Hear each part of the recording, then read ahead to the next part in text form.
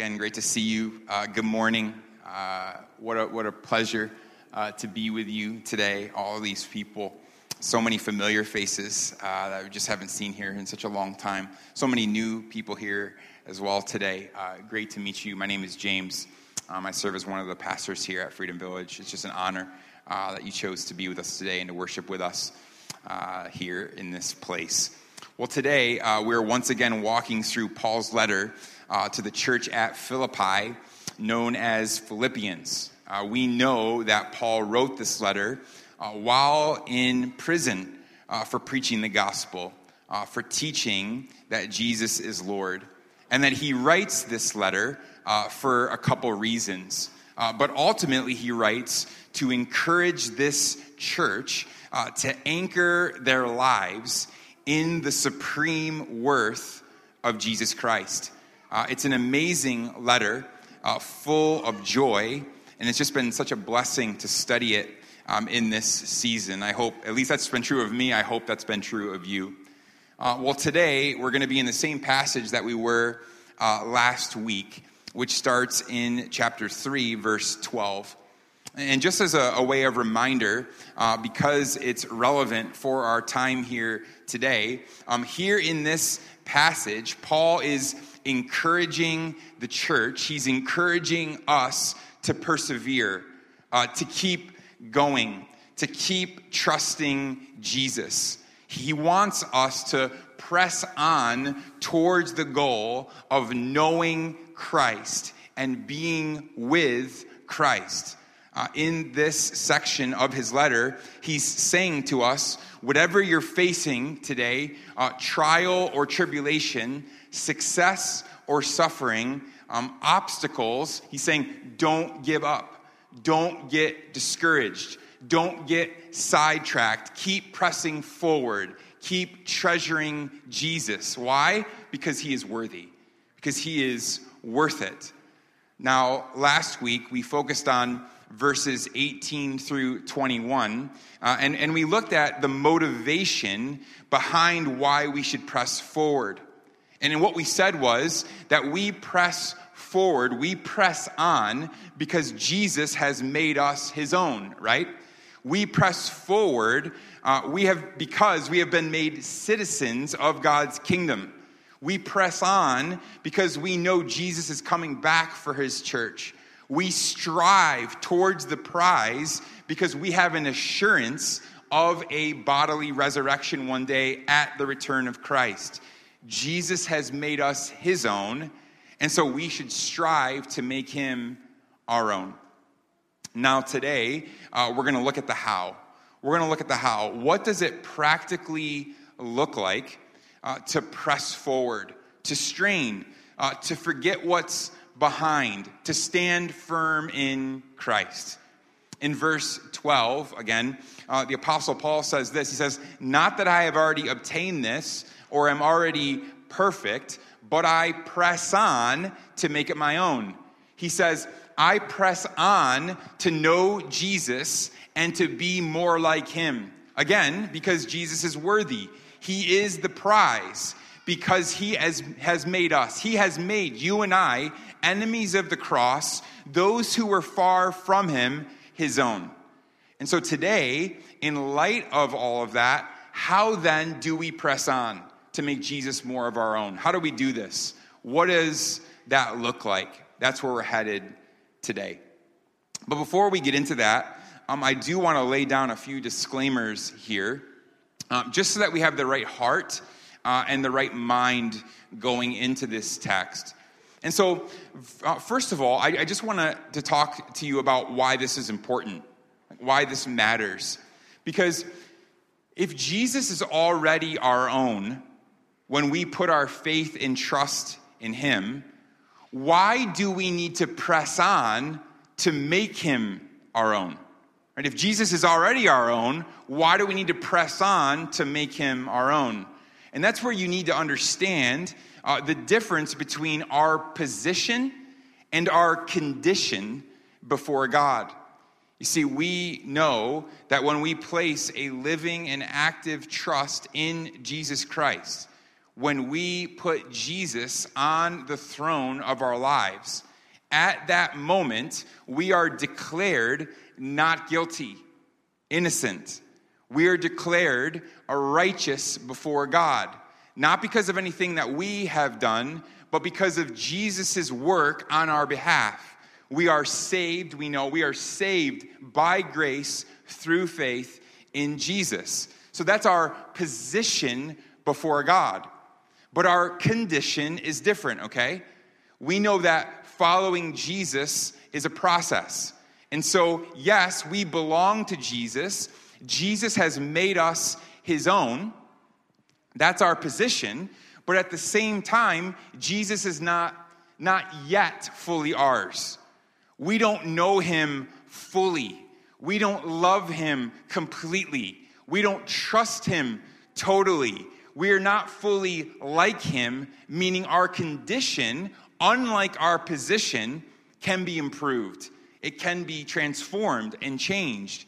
And so here in Philippians 3, Paul is talking about our condition. We belong to Christ.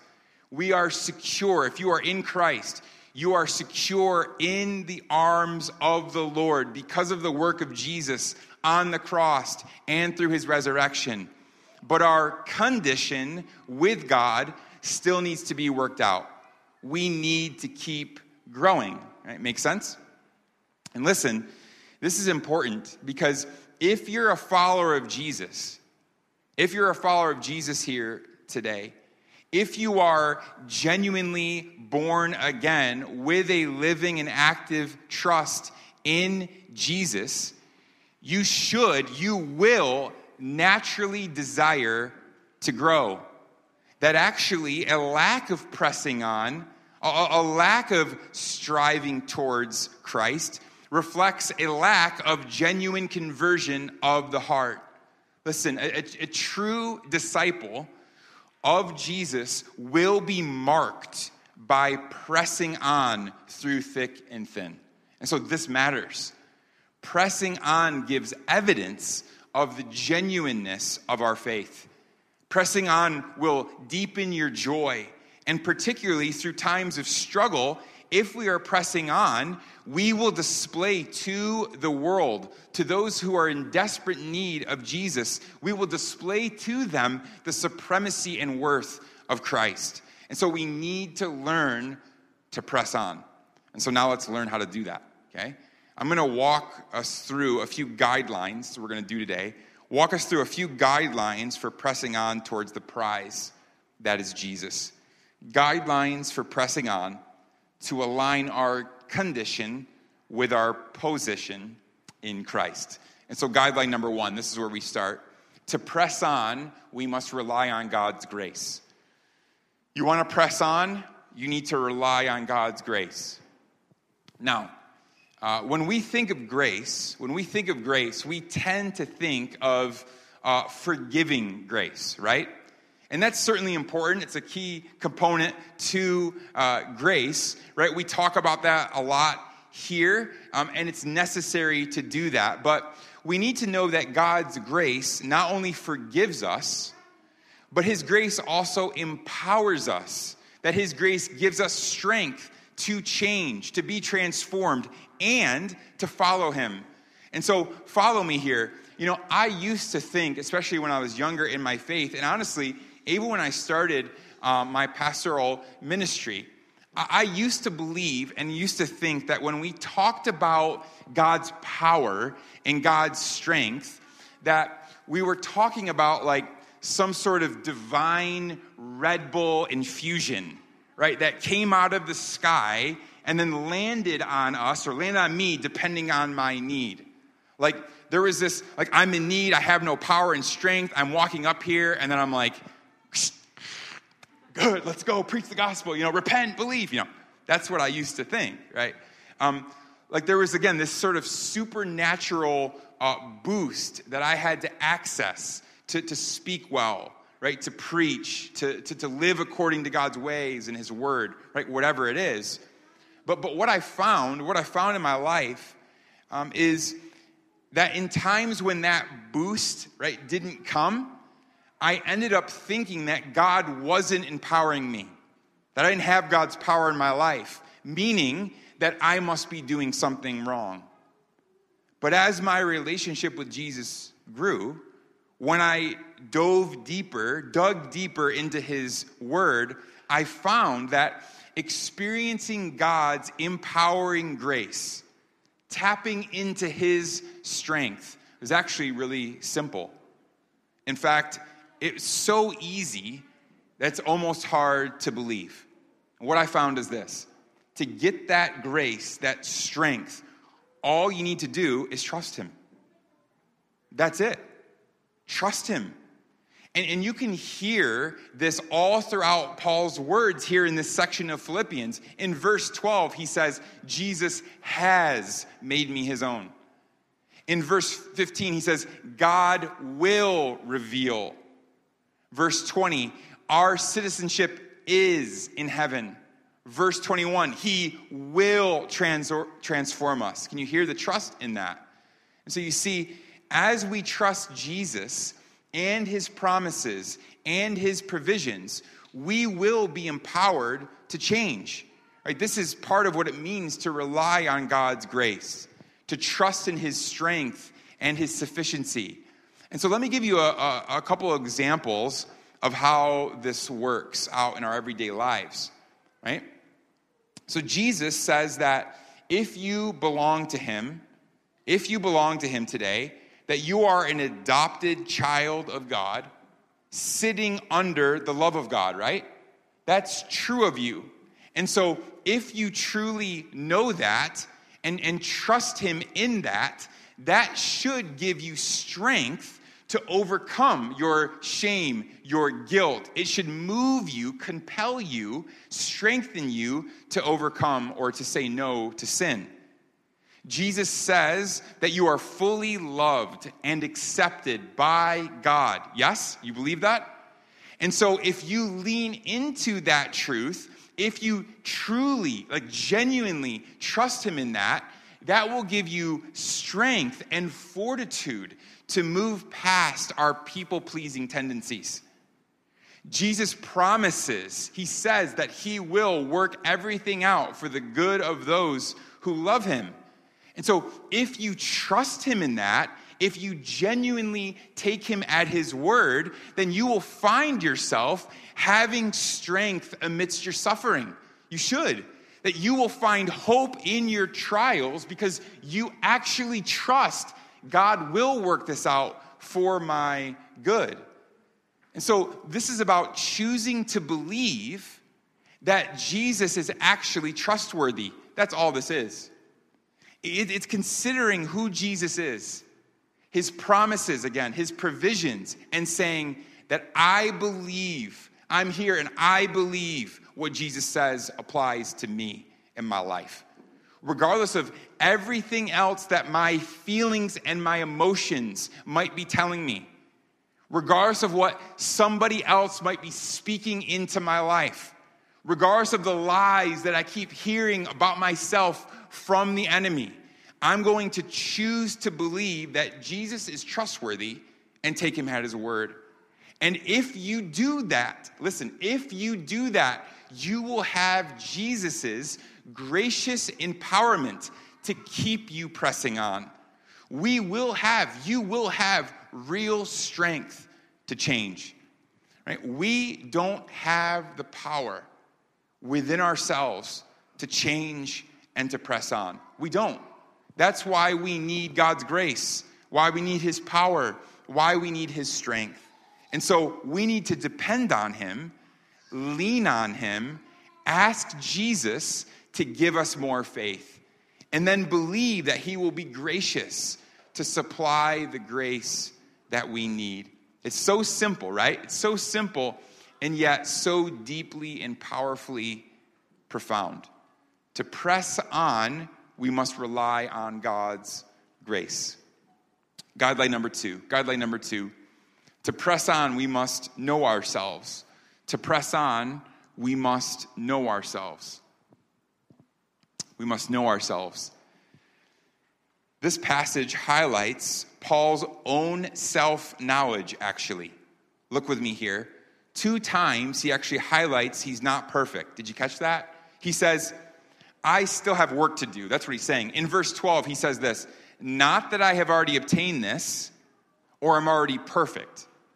And in verse 13, he says, brothers, I do not consider that I have made it my own. Right? And let's understand, I think we can miss this if we're not careful, right? This is Paul 30 years after his conversion, right? Paul, 30 years after his conversion, saying, I still have work to do. I'm still growing, right? I'm not perfect. I don't know Jesus perfectly, and I'm not like Jesus perfectly. Right? He's telling the church that he's still a work in progress. He's not what he should be, and yet at the same time, he's still pressing on and still straining forward. Right? And we can all relate to that. Amen? We can all relate to that, can't we? I can. I've been truly following Jesus for somewhere around 16 years now. Even grew up in the church, but truly following Jesus for about 16 years now. And I know, I was thinking about this as I was writing, I certainly have not arrived. I am still growing. There is still a lot for me to learn. I was thinking even about Philippians. Some of you would leave, but I was thinking I could finish Philippians in 2 weeks, which I will, and then just say, hey, we have a brand new sermon series. We're studying the book of Philippians.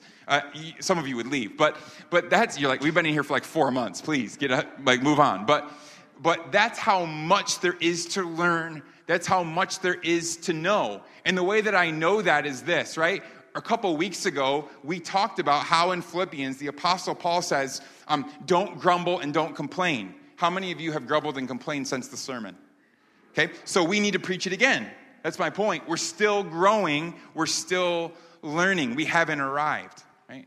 And so listen, Paul is telling us here that followers of Jesus, what he's really saying is, followers of Jesus still struggle with sin. We still struggle with sin, which means that we shouldn't be shocked by our own sin, by our need for ongoing growth, or the sin of others around us and their need for ongoing growth.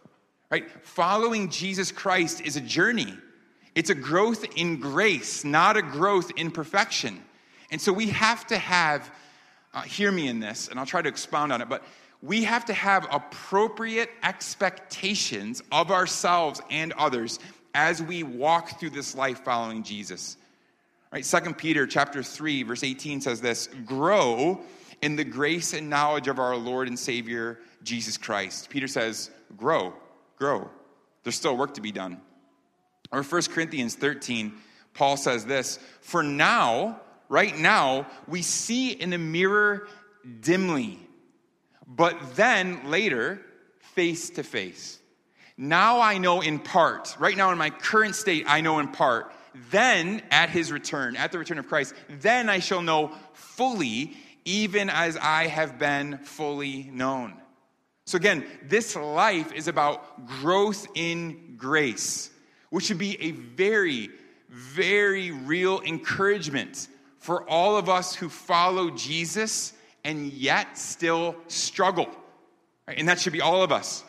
Right? So you need to know this today. You got to know this today, that you're not an outsider. You're not abnormal. You're not worthy of shame if you follow Jesus and yet really struggle. If you're in that place right now. We all struggle in many ways. We just don't talk about it that much. And so knowing that's true, hear me, whenever anyone confesses a struggle, a sin, a temptation, there should be no surprises among us, the church. It doesn't matter the sin. Someone lied, if they're a hypocrite, they're doubting their faith in Jesus right now, struggling with depression, addicted to alcohol, pornography, maybe someone, they confess to you, they're struggling with same-sex attraction. We do not flinch at that. We don't cringe at people and back away from them when we hear their sin. Never. Right? Jesus never flinched at your sin, right? He didn't look at us and our sin and cringe like, ew, like, get away from me. Did he? No, not at all. What did he do? He actually moved towards us. And so we should move towards others in the exact same way. The church, listen, this is a tragedy because it's not the case, but the church should be the safest place on the planet. It should be a place where imperfect people, knowing they're imperfect, can come, share, be truly known, be truly loved, and be truly healed. And I pray, I hope that we would be a church like that.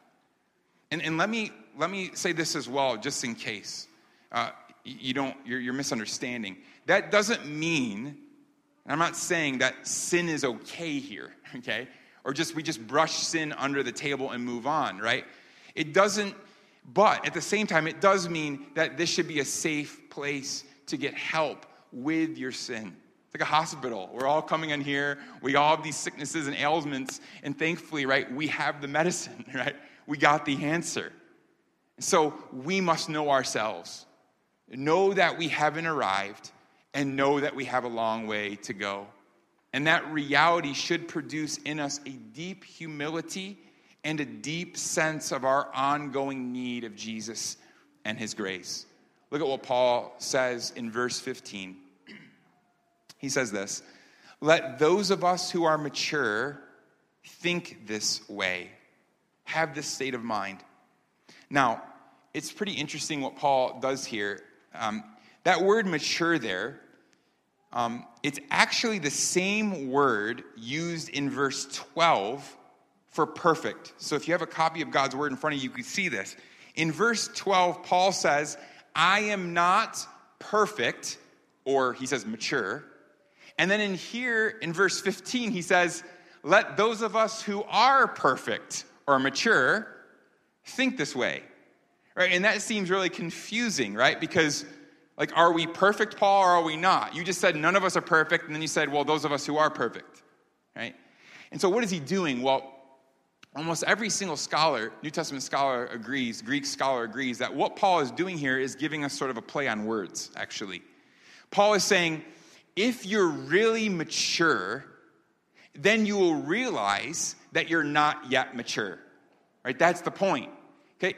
If you're really mature in Christ, you fully realize you are not yet mature in Christ. That's how it works. It's, again, having self-knowledge. It's knowing ourselves. And so, simple question for you today, do you know yourself? Especially spiritually. I'll ask it this way. Do you know what stokes your affections for Jesus Christ? What things sort of stoke the fire of your faith? Like for me, and I kind of already mentioned this earlier, even before the sermon, but for me, it's worship. Not playing, right? I've said this all the times. I wish I could be up here. I dream about it some days, right? I'm just, yeah, it would be amazing if I could do it. I can't do it. Right? God didn't gift me that way. Right? But I'm kidding. All right? But right? There is nothing, actually. There's nothing that stirs my heart more than worship. I love worshiping God, particularly with his people, with the body of Christ, which is why I love gathering as the church. Like, I was thinking about this, like, I need this. I don't know about you. I need this, actually. This is essential for me and my life. I got to be here. That's why, like I said before, I just confessed to you, down in the hallway, I'm listening to you worship, and it just brings me to tears. I just love worshiping the Lord with the body of Christ. It stokes my heart. It makes me want to press on. It makes me want to move forward. And so what about you? What stokes your heart for Jesus? And on the flip side, what shrinks your affections? Think about that. Like, what are the things in your life that tend to stomp out, put out, right, your passion for Jesus? what tends to cool off your affections, right? And similarly, you need to know when you're the most vulnerable to sin, to despair, right? To doubting God's goodness. And so what are the things, what are the people, what are the places that tend to pull your heart away from the things of Jesus Christ and the gospel? Like, do you know? Like, if I asked you today, would you be able to answer that? Right? And so we need to take inventory of our hearts to find those answers so that when we know them, then we can guard ourselves against them. If we want to press on to make Jesus our own, we need to know ourselves. Guideline number three. To press on, we must stay focused on Jesus. We must stay focused on Jesus. In verse 13, Paul says this, forgetting what lies behind and straining forward to what lies ahead. The emphasis here, by the way, is on the straining. Okay, he's emphasizing here in the Greek, it's on the straining, not the forgetting. But the imagery here is really helpful, I think. Okay, it's really helpful. Have you ever been out running? I'm going to lose some of you right now. You've never been on a run. But have you ever been out running? You can just imagine it. Have you ever been out running, and as you're running, you try to look behind yourself as you run? And you can't try to do that. Right? Not only is that awkward, right, but typically it doesn't work out very well. Right? You're going to trip. You're going to move off the course, off the path. You're going to bump into someone, or you're going to bump into something, right? And some of you, you're strong, and you're like, oh, I'll prove it. And you're going to go out this afternoon and do a run and try to do the whole thing like this, right? You're going to do it. Pastor James says, I can't do it. I'm going to do it, right? That would probably be me. If I was listening to myself being, you can't run back. You can't run forward looking backwards. You'll try. But it typically doesn't work out that well. And that's actually what Paul is getting at here. He says, forget what lies behind. He says, don't get distracted. Don't be hindered. Don't be weighed down by your past and the things of your past.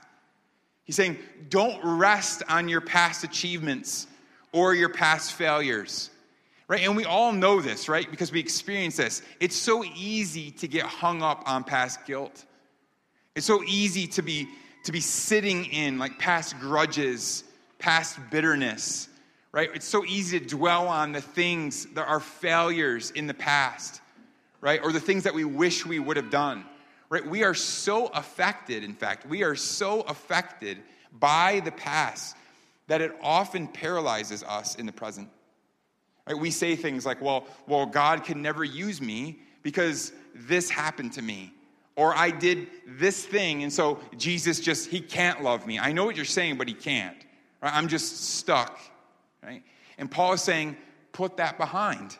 Right? He's not saying, forget it, like brainwash yourself and scrub those bad things out of your memory. He's not saying that. He's just saying, don't make it the focus of your life. Don't be defined by your past.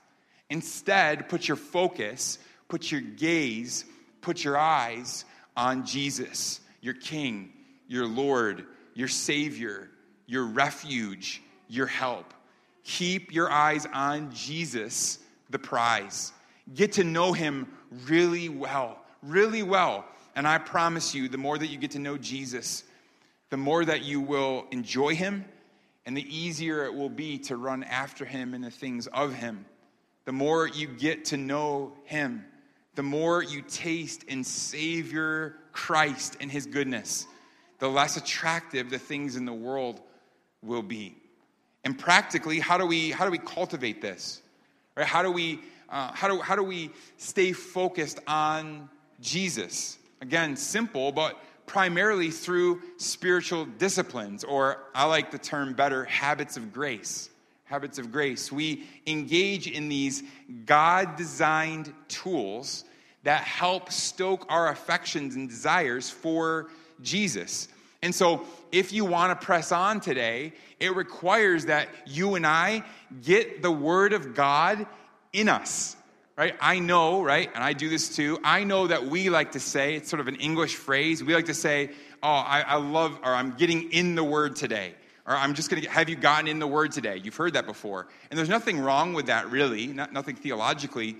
But more so than being in the Word, right? We need God's Word in us. And so maybe use that phrase instead. We go to the Word and we put the Word of God in us. Why? Because that's where God talks to us, right? That's where He's revealed Himself to us. It's how we know everything, actually. Who He is, who we are, where we're going, all His promises, right? It's incredible. It's incredible. And so press on, strain forward by setting aside unhurried time to be with the Lord. Sounds almost like counterproductive, doesn't it? But run fast towards Jesus by sitting still with God. And again, we don't do this to earn our position with God. This is all about our condition. That to follow Him more, to look like Jesus more, we actually need to be with Him more, right? That just makes practical sense. And so what does that look like for you? What does that look like for you today? Especially in this season, right? Things have been all off with COVID and in and out of community, all that. What does that look like for you right now? So I ask, what's your plan? What's your routine for this? Maybe you're here today, you're going to try to read the Bible through a year. Great. Maybe you're going to try to do it in 2 years. Awesome. 3 years. Fantastic. Right? Maybe you're like, I just want to read through the Gospels. Matthew, Mark, Luke, John, in a year. It doesn't matter, right? Just have a plan.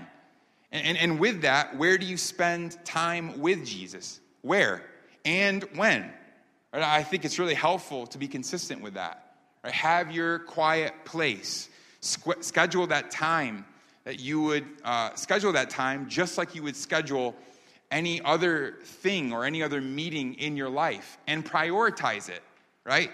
Make it non-negotiable, right? You want to be convicted about it? Okay, I'll help you, right? You have a work schedule. Most every single person here does have a work schedule. If you don't, maybe you're a student, you have a class schedule, don't you? My guess is you do a really good job of being at work every day, on time-ish, right? And staying until they tell you got to stay. Or being in class on time and staying. You don't just walk out when the professor's in the middle of a lecture, right? Probably not.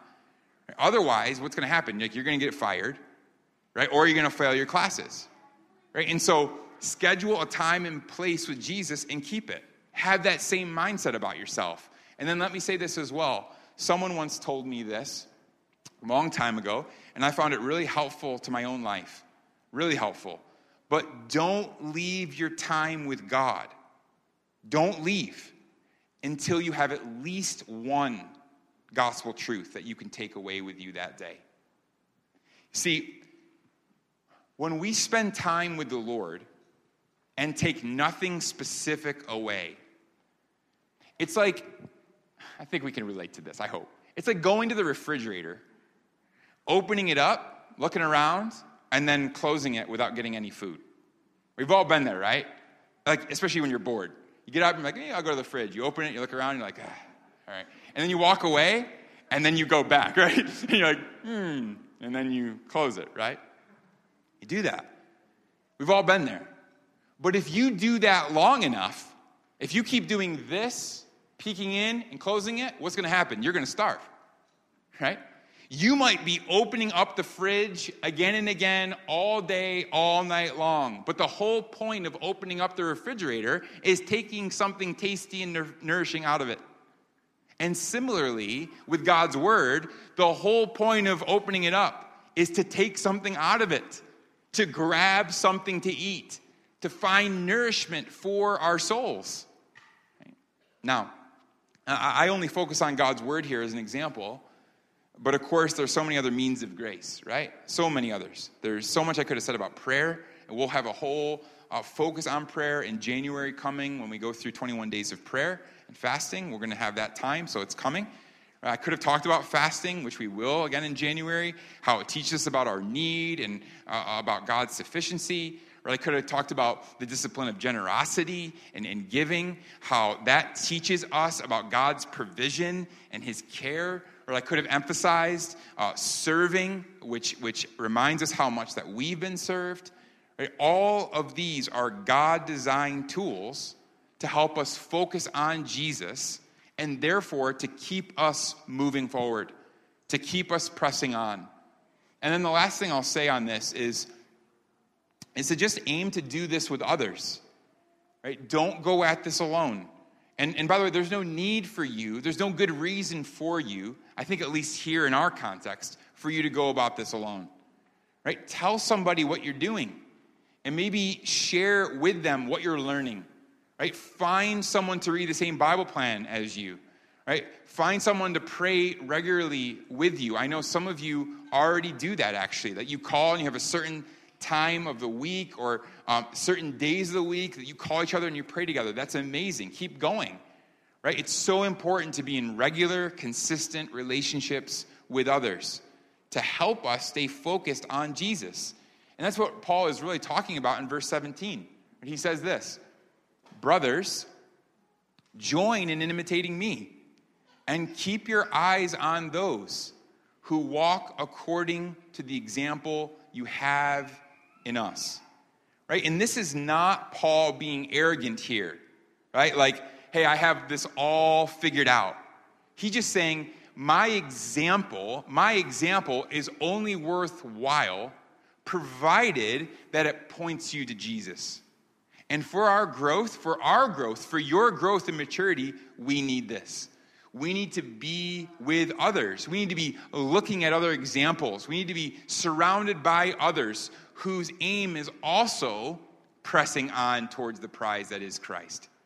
Right now, of course, okay, and you know this, but I'll remind you, no one is Jesus.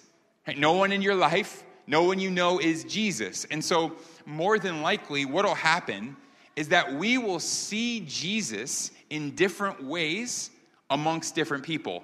Right? And that's certainly the case with me in my life. And so even here at Freedom Village, whether you know this or not, even here, I look at people and I say to myself, oh, I want to really move towards other people like him. Oh God, I want to, that's so Christ-like. I want to pray like she does. I want to be as gracious and generous as they are. I want to be as quick to forgive as he is. I want to have a servant's heart. Some of you, I look at you, just amazed. You're willing to do anything, anytime, anywhere. I look at your heart and say, wow, I want to have a servant heart just like her. Right? And so, again, we are pursuing Jesus together, running together, pressing on together. And one of the ways we do that is learning to stay focused on Jesus. And then lastly, and this is a short one, lastly, to press on, we must put forth effort. Okay? We must put forth effort. There's effort involved in this. There's fortitude, a not giving up. You could have said that as well. You could have said to press on, we must not give up. Right? We must put forth effort. Paul says in verse 16, this is right on par with the rest of what he says. He says, only let us hold true to what we have attained. Now, all of this language, right? All of this language throughout this text, we've been studying it the last 2 weeks. All of this language, it's about straining, right? Forgetting what lies behind, pressing on. And now here, he's saying, hold true. If that tells us, if this tells us anything, it tells us that there is effort and energy involved in following Jesus, right? It takes effort to make Jesus our own. And that doesn't mean, I think I've been hinting around this, but I'll say it more explicitly. That doesn't mean that we are frantically running around, right? It doesn't mean like we're like Jesus he's taken off like on a bus and we're like holding onto the bumper for dear life, like in a panicky sweat. I got to just hold on to Jesus. I got to make it to the end, right? There should actually be no worry, no anxiety, no insecurity in this pressing on to make Jesus our own. Why? Because again, we know our position, our standing with Jesus is secure. Right? Again, we are dealing with our condition here. This is about our condition. Because because our position is secure, we should be compelled, we should be motivated to put effort towards the goal of knowing Christ. Right? Our standing in Jesus, the firm foundation, it should encourage us to keep going, to throw off sin that entangles and ensnares. It should encourage us to fight the good fight, to run the race that's set out before us, to keep looking ahead to his promises, to rely on his provision. Paul says, only let us hold true to what we have attained. He's essentially saying, no matter where you're at right now, no matter where you're at in your life, if you're in Christ, don't get discouraged. Again, don't get sidetracked. Keep moving forward. He's saying, take the next step. So this pressing on, it doesn't have to be this big, grandiose, overwhelming thing. Right? I know I've given you a lot of stuff here, right, from the Word to think about today, but don't leave here today. If you're a follower of Jesus, do not leave here being overwhelmed. Just ask yourself as you walk out of here, don't leave without doing this, by the way. Ask yourself, what's my next step? Not the next 100 steps. Some of you are like me and you're going to do that, right? I cannot focus on today. I don't, should say. If you ask me like, oh, what's going on? I'm like, let's see, 2025, this is what I'm thinking. That's just who I am, right? Staff drives them crazy sometimes, right? Here, right? So I am, but don't do that. Don't focus on the next 100 steps. Ask yourself, what's the next step? Right? Maybe you're here today and you just need to make a simple commitment to be more consistent in the Word of God again. For others of you, your next step is prayer. Right? You're here today and you know, because I briefly mentioned prayer. I talked a lot more about the Word of God, and you were at ease because I didn't get on prayer. Right? But I'll say, you're convicted about prayer right now because you know, and God knows you don't pray. Which is actually affecting your ability to keep your eyes on Jesus. And then you wonder why you're so distracted, or you're always complaining, bitter, frustrated. I go on and on. Because you're just not rooted in prayer. Your life is rooted in prayer. If that's you, hey, we love you. God loves you. Right? God's grace is greater. But tell someone, ask someone to keep you accountable before the end of the day today. Don't let the sun go down before you do this. Ask someone, hey, will you pray with me? Will you keep me accountable? I know that there are people here for a fact who would love to do that with you. Or maybe for some of us in this season, in this very season, the next step to pressing on is just making up your mind to be regularly back here for Sunday gatherings. That's where you're at. That's your next step. And you already know right now it's going to be a struggle for you. Right? Some of you, you're home watching online. And again, I'm not saying those of you who still have concern about the coronavirus, and that's a genuine concern, right? Okay, we're not saying anything about that, right? Maybe because of your certain position at job, or you have a family member who is, more vulnerable place. We understand that. We're gracious with that. But there's others, again, that now it'll become an excuse. And it's going to be a struggle for you to just get here for the very first time. And a lot of us who are here today in person, you know this, right? You know, this is exciting, right? It's like Easter almost, like Mother's Day. It's like, hey, we're 50%. You're going to be there? You're going to be there? All right, we're going to go. Let's see next week. Right? Because it's hard. It's not easy, right? Because you have kids. It's not easy getting your kids ready, getting them fed, doing the kids online, and getting here. It's not easy. Right? It's not easy. Some of you work in Hagwons, you work late. It's not easy getting up in the morning, being here. Right? And so that's your next step. Maybe you just need to pray today. You need to pray, or find someone to pray with you. You say this, Jesus, help me to love your people more than I love myself. Help me to love the church, your bride. This isn't about Freedom Village. It's not about me. It's not like pleasing me. So understand, this is the bride of Christ. How can you say you love Jesus and kind of dislike his bride? That's strange, right? You should want to be here.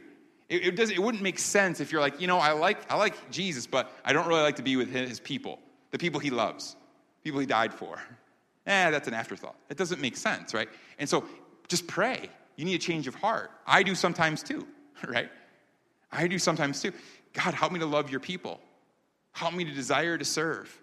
Help me to be and to prioritize regular community again. I want to build that rhythm in my life again for my good, because you say, and I trust, you say it's for my good, but also for your glory. I know this is what you want me to do. Right? We talked about it in prayer. Nathan, he's in the back there. He led us through our prayer, corporate prayer last night. That was the focus. I was so thankful. He brought us through, Hebrews chapter 10. He's saying, don't forsake the gathering, as is the habit of some. He brought us through that, right? It is the habit of some. And that's our flesh, to not want to be here. Jesus desires that you gather with the church, okay? You don't go to church. We are the church. But to gather as the church, that's his desire for your life. That's your next step. Or maybe today, you know that there's a particular sin in your life you're struggling with. And so your next step is just going to Jesus in prayer. Again, maybe bringing somebody into that with you and saying, Lord, help me to believe. Help me, please believe that your promises are true. Help me to believe that you are better. You're better. And then from there, you figure out a way to turn away from that thing, that place, that person, and once again turn to Jesus.